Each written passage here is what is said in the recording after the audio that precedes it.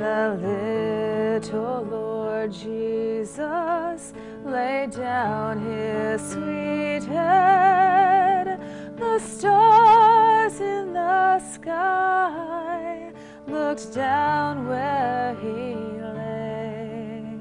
The little Lord Jesus asleep on the hay.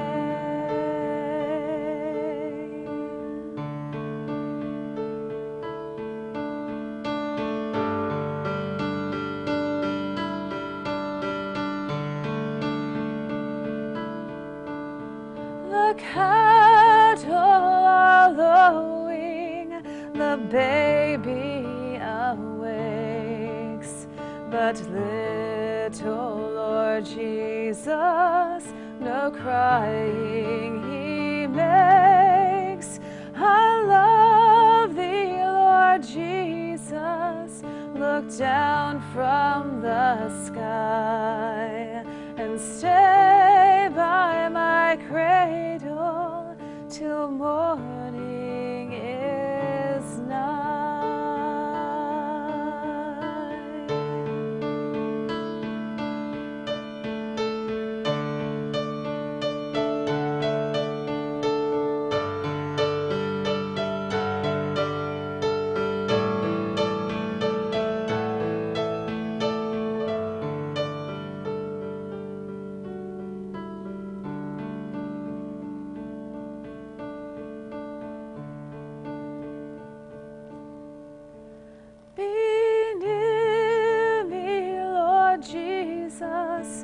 I ask thee to stay close by me forever and love me, I pray.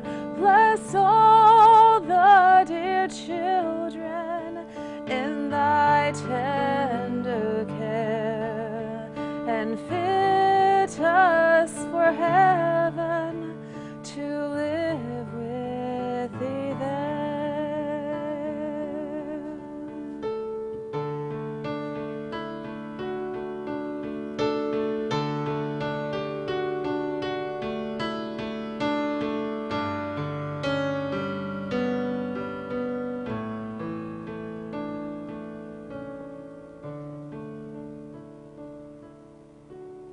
For unto you is born this day in the city of David a Savior, who is Christ the Lord. Let me welcome you to Hal Brady Ministries and wish you great joy in this glorious season.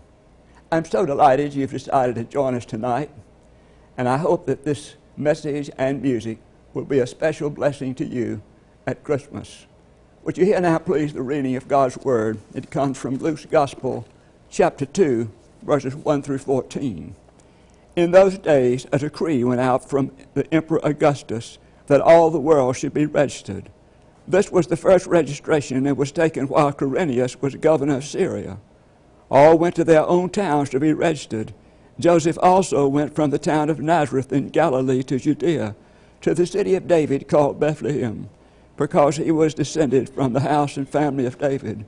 He went in to be registered with Mary, to whom he was engaged, and he was expecting a child.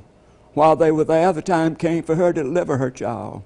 And she gave birth to her firstborn son, and wrapped him in bands of cloth, and laid him in a manger, because there was no place for them in the inn. In that region there were shepherds living in the fields, keeping watch over their flock by night. Then an angel of the Lord stood before them, and the glory of the Lord shone round about them, and they were terrified. But the angel said to them, "Do not be afraid, for see, I am bringing you good news of great joy for all the people. To you is born this day in the city of David a Savior, who is the Messiah, the Lord. This will be a sign for you. You will find a babe wrapped in bands of cloth and lying in a manger." And suddenly there was with the angel a multitude of the heavenly host, praising God and saying, "Glory to God in the highest, and on earth peace among those whom he favors." This is the word of God for the people of God. Thanks be to God. Would you join me, please, for a moment of prayer? O God, may the words of my mouth and the meditation of all our hearts be acceptable in thy sight, always acceptable in thy sight. O Lord, which art our rock and our redeemer. Amen. Silently they sit, the men who fire the rockets. 10, 9, 8, 7, 6, 5, 4, 3, 2, 1, 0. The landscape erupts. A dull tube pauses, then streaks into the sky.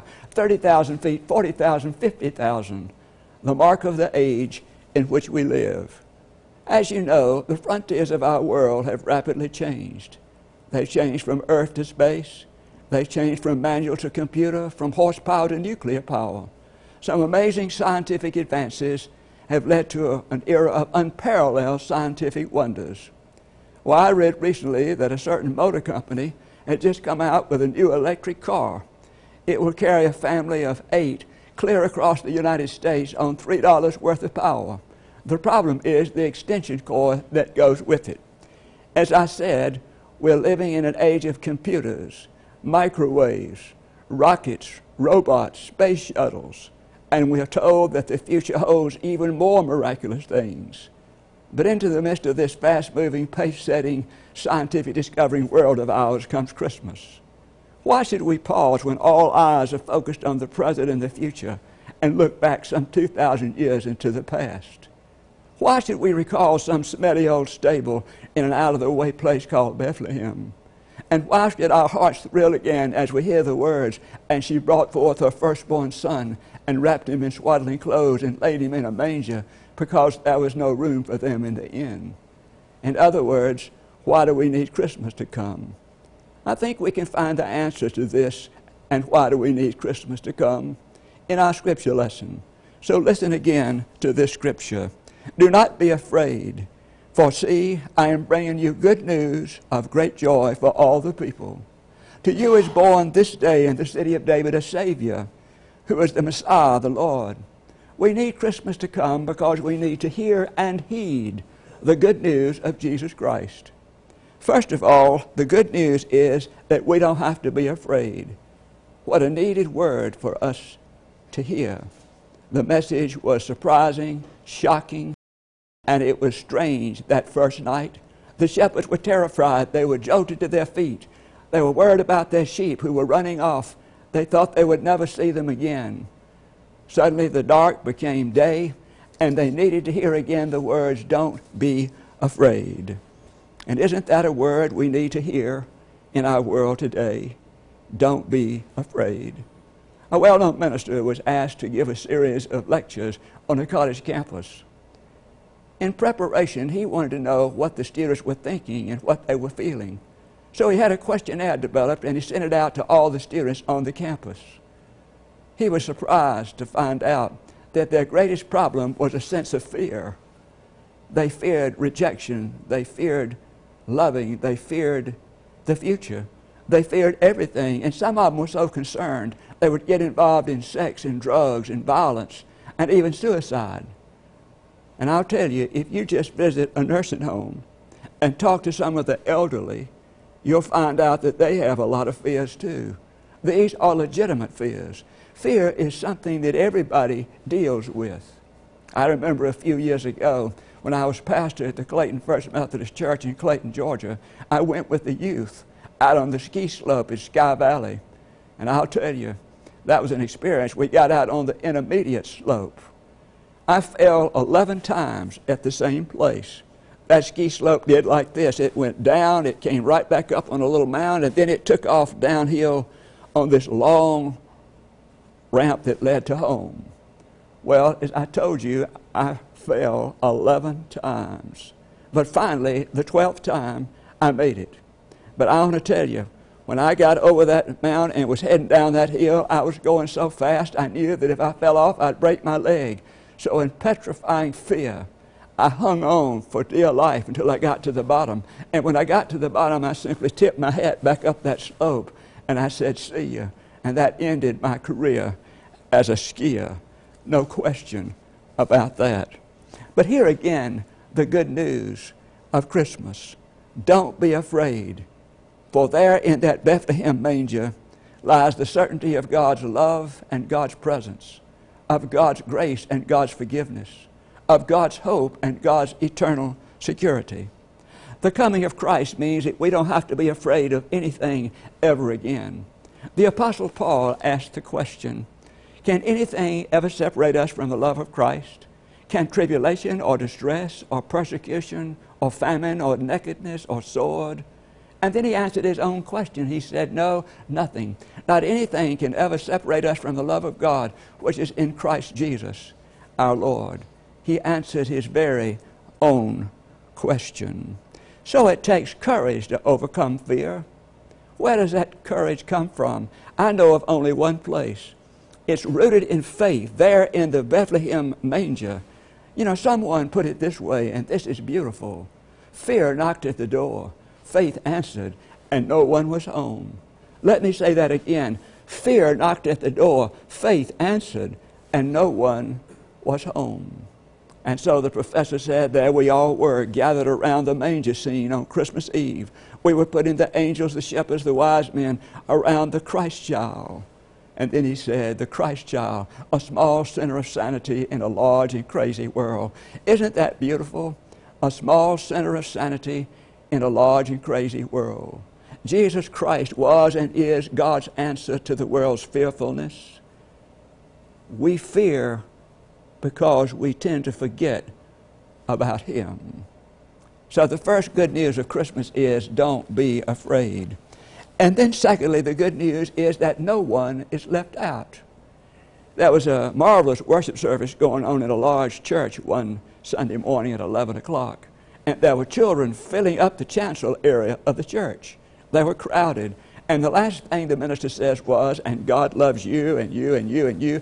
And she just pointed generally. Finally, one little girl who had been behind the baptismal font simply lifted her voice and said, what about me?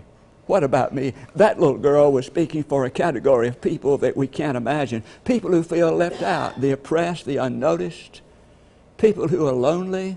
She was speaking for all kinds of people. I love the fact that the angel's message first came to the shepherds. These were the ordinary people. They were participating in an ordinary vocation. They represent you and me, and they represent everybody else as well. They represent all of us. So I'm grateful for the shepherds in that experience. Now, all of us are included in this grace-filled love of God.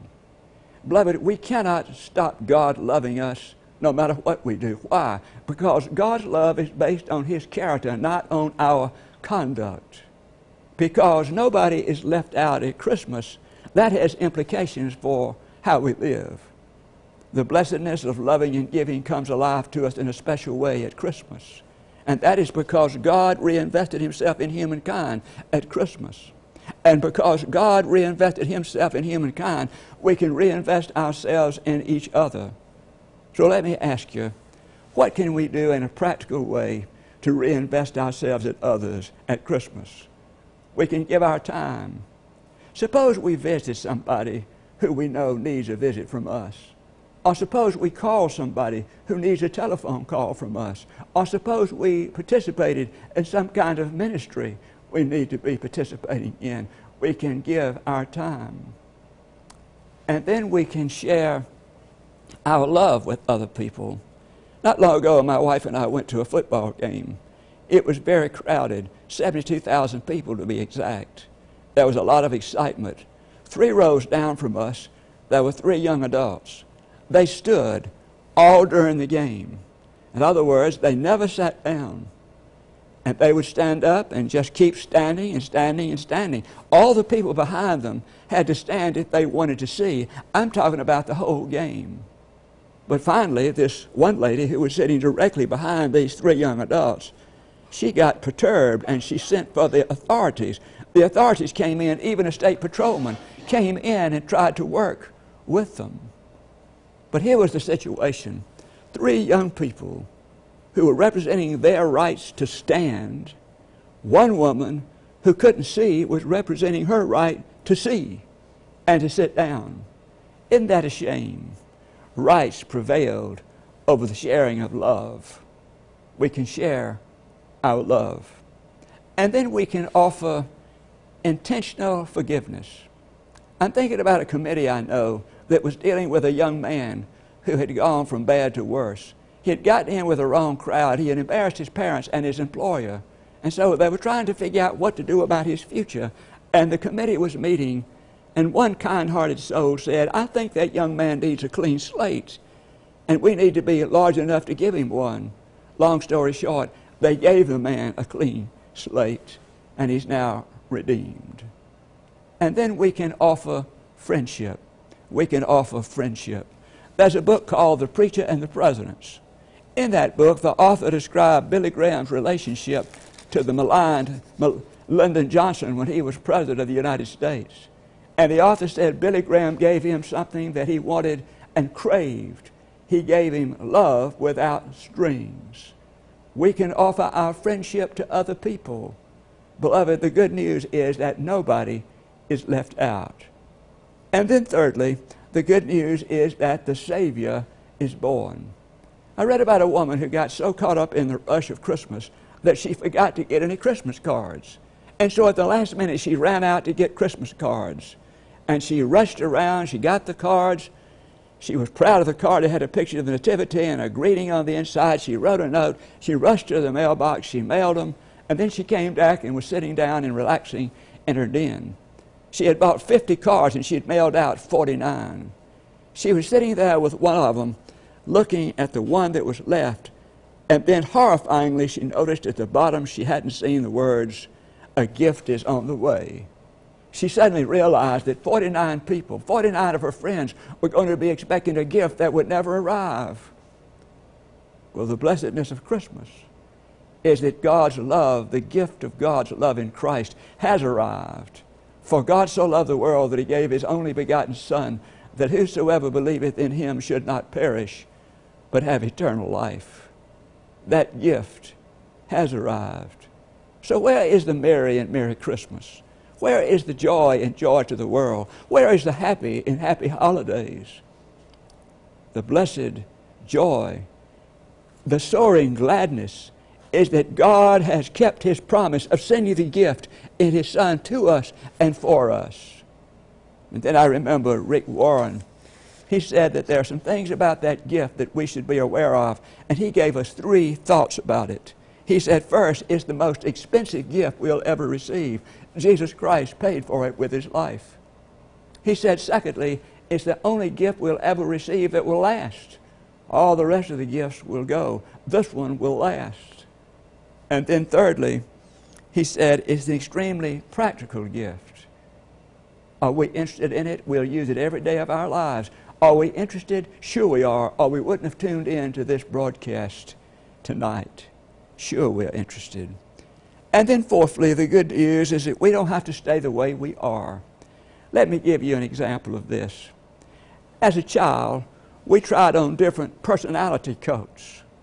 In other words, we tried various methods to get our needs met. At one moment, we might be a screaming meanie. The next moment, we were shy and reserved. The next moment, we were cute. The next moment, we might be a wise guy. We might be this, that, and the other. And then one day, we suddenly discovered that the coat got stuck. And we're still wearing the coat. We may be 15, we may be 30, we may be 50, we may be 70, but we're still wearing the coat. And the coat may make us a cynic. It may make us unconcerned. We may be a complainer. We may be all kinds of things. We'd like to get the coat off, but we can't do it. We're stuck because the zipper got stuck, and we have to keep this personality coat, and we still have it since childhood. But then comes Christmas, this glorious moment when God keeps his promise and his Son comes among us. And when his Son gets into our lives, God comes to us and says, let me tell you something. I'd like to help you take that coat off. And we say, I'm sorry, we can't because the zipper's stuck. And he said, but I'd like to unzip that zipper for you. And that's exactly what he does at Christmas. The writer of the gospel says, but to all who received him, who believed in his name, he gave the power to become the children of God. I'm sure some of you have heard the name Ellis McDougall. For years, Ellis McDougall was the head of the Georgia prison system. Before the Supreme Court decision on capital punishment, Ellis McDougall was the one man in Georgia that could put people to death without the law enforcement agencies coming after him. He said he had part in the execution of 6 men. One of them was from Georgia. He said he would never forget the day he went to the jail to get this man to take him to the electric chair. He said they pulled him out of the jail, they handcuffed him so he couldn't fight, they escorted him down to the jail cell, they strapped him down, straps around his arms, legs, and chest. They asked him if he had anything he wanted to say. He told them off for a few minutes, and then the electrical current was turned on. And when that current hit his body, it was so strong it popped every button off of his shirt. In a little while, they turned the juice off, and there was a dead man in the chair.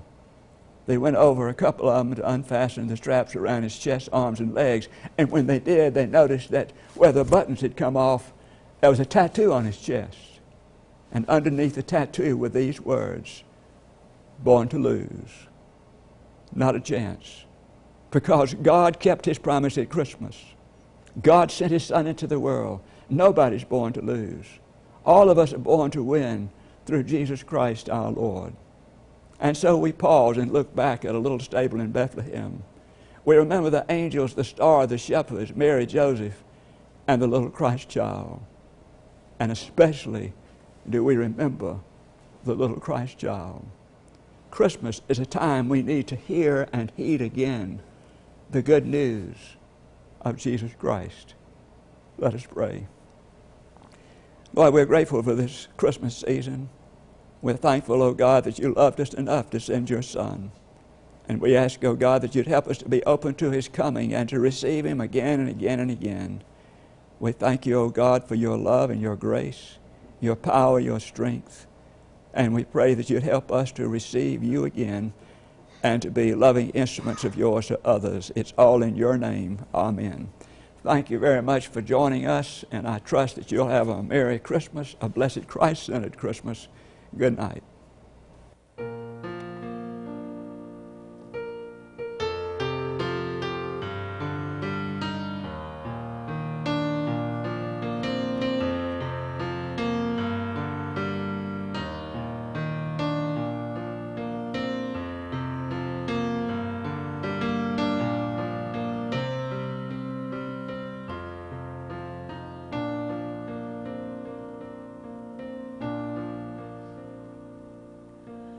Pathway is broken and the signs are unclear, and I don't know the reason why you brought me here, but just because you love me the way that you do, I'm gonna walk through the valley if you want me to.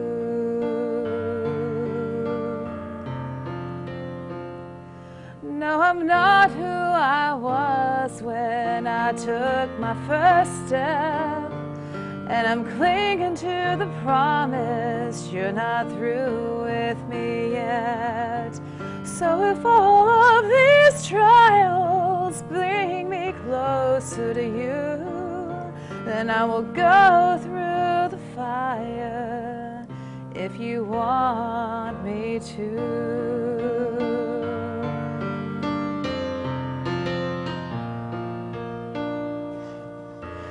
May not be the way I would have chosen, but when you lead me through a world that's not my home, but you never said it would be easy. You only said I'll never go alone.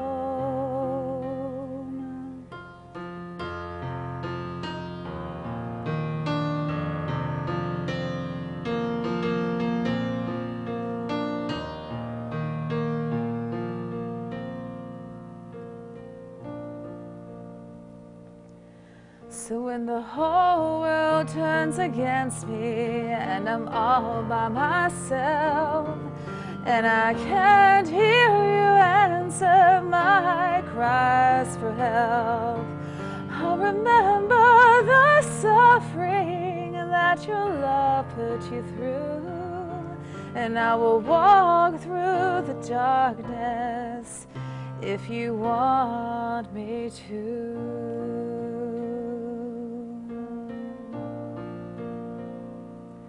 'Cause when I cross over Jordan, I'm gonna sing, I'm gonna shout, I'm gonna look into your eyes and see you never let me down.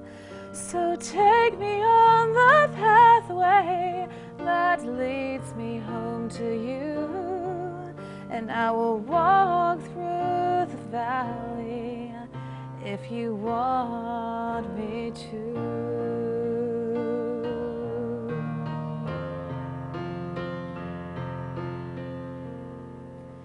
Yes, I will walk through the valley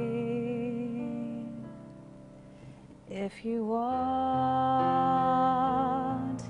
me to.